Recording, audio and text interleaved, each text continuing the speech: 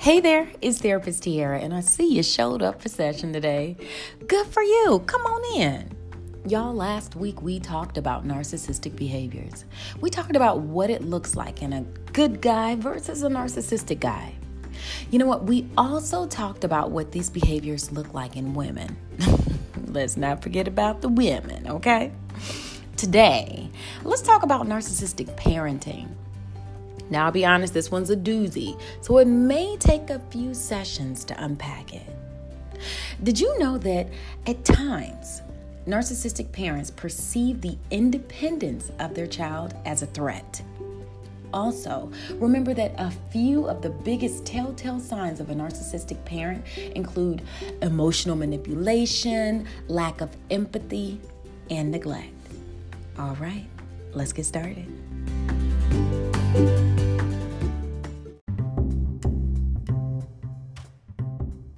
Recently, I read this article. It was called 10 Signs of a Narcissistic Parent. It's located on Psychology Today, if you're looking for it. So the author, his name was Preston Nye, spelled N-I. He said, a narcissistic parent can be defined as someone who lives through, is possessive of, and engages in marginalizing competition between the offspring.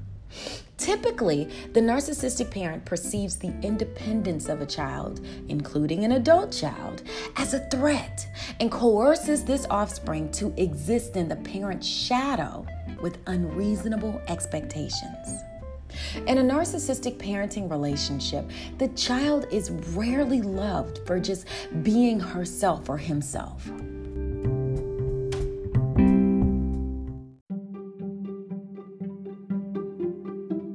One might suggest that it's hard to be a child of a narcissist.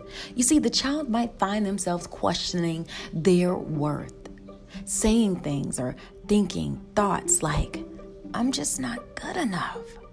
You want to know why? It's because the narcissistic parent may not realize that they treat that child as if they're an extension of themselves. Their child's accomplishments becomes the narcissistic parent's booster for their own self-esteem. An example of this may look like the parent saying things or doing things such as, didn't I do a good job? Me. When in reality, it's the child who won the award or received the pat on the back from its little league team or received the accolade or accomplishment. Children learn to fit into the picture of that narcissistic parent's, painting. This can lead to a development of anxiety within that child. As they get older, the child of the narcissist may constantly find themselves pushing aside their own personality in order to please others. But it stems back to that childhood experience of not being able to receive joy that they've actually earned or even deserve, or just for being a child, just to have love without there being a condition.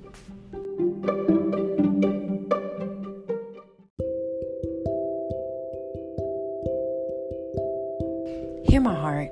I don't want to paint a picture that parents that have narcissistic personality disorder are cruel people 100% of the time. They can actually at times be extremely kind. And with that kindness, just keep in mind, it does come a price. Children that grow up in a narcissistic environment learn at a young age that their parents live by a code. And this code is, if I do this for you, you owe me. You owe me. You owe me. They also already know that kindness and love are conditional. So a child that grew up in this environment may grow up experiencing issues with trust. Y'all, we got to get healthy. If you had this experience, please consider speaking with a therapist, just processing some of this hurt.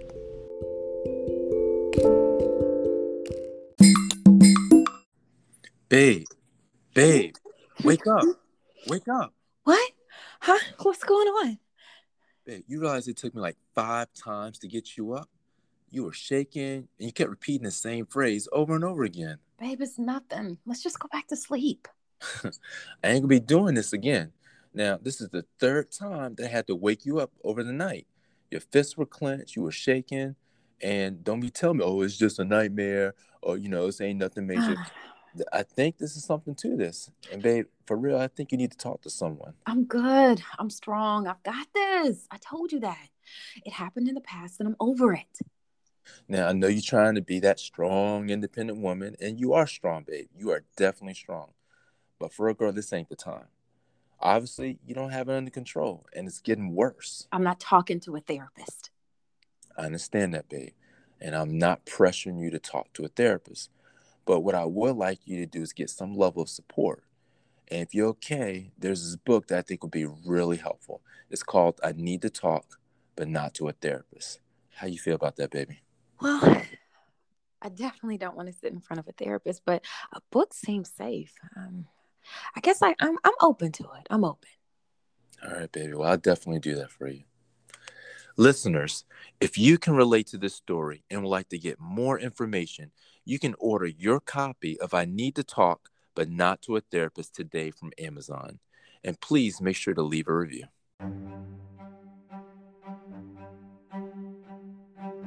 Y'all, growing up in this environment can cause a child to not only experience feelings of rejection when they fail, but it can also cause them to believe that if I could just do better, then my parent will love me more or show up when I need them.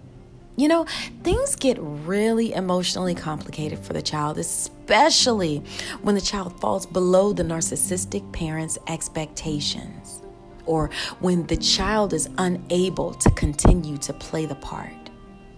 You see, children that transition into those teenage years, sometimes, they display a little resistance. That's not outside of the norm. But you know what? From the perspective of a narcissist, they might feel that any flop that the child makes, that's the child's fault. That's on you. That's your fault. Hold up. Wait a minute.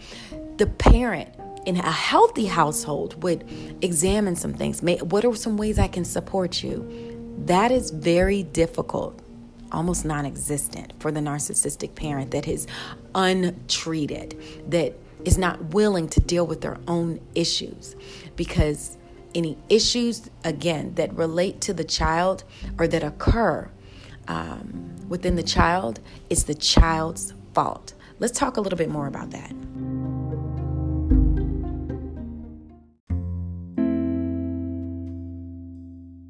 It's hard to keep up a facade, for anybody, let alone a teenager or a child that's entering into puberty. Mistakes happen. Things happen, and when the child is not perfect in the eyes of the narcissist, then that narcissistic parent begins to change their language.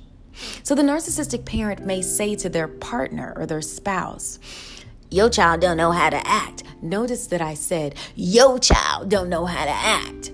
Whereas a few weeks ago, when the child was perfect in the eyes of the narcissist, it was, that's my child. That's my child. You get what I'm saying? You see, when things begin to go south, that parent begins to distance themselves regarding language.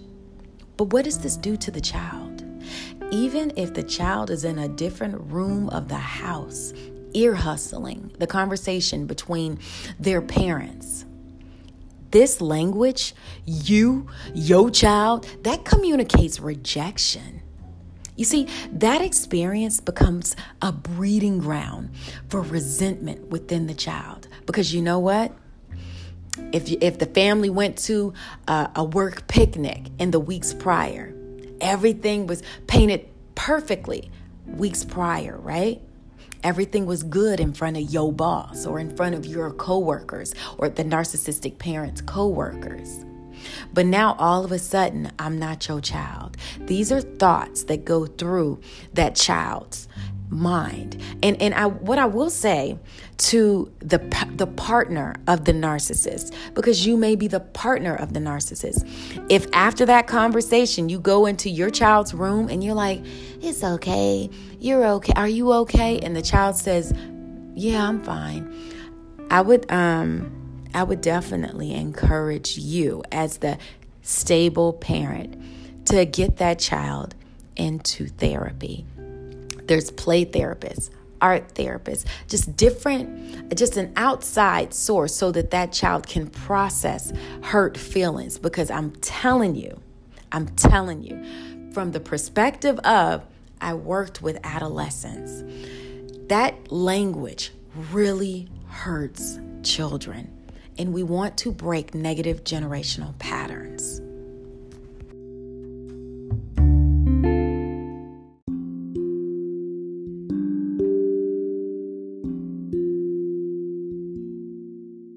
Hear my heart. What's not addressed will create a mess within a generational line. If any of these experiences resonate within you, please know that your feelings are valid.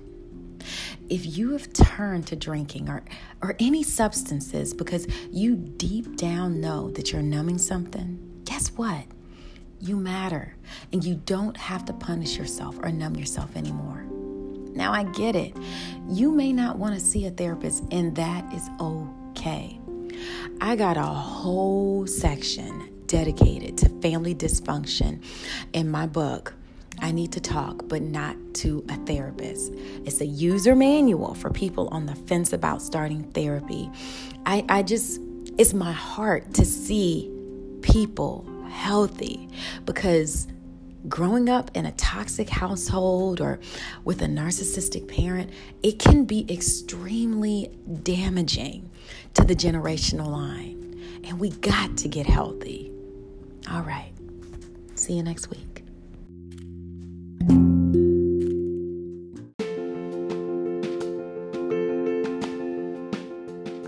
Hey there, it's Therapist Tiara, and if you enjoyed this podcast, you can find this one and more by searching for Therapist Tiara wherever you get your podcasts. If you're still not open to seeing a therapist, trust me, I get it. I've made it easy for you to get prepared to start or think about starting therapy. I'd like to encourage you to check out my book, which is available on Amazon.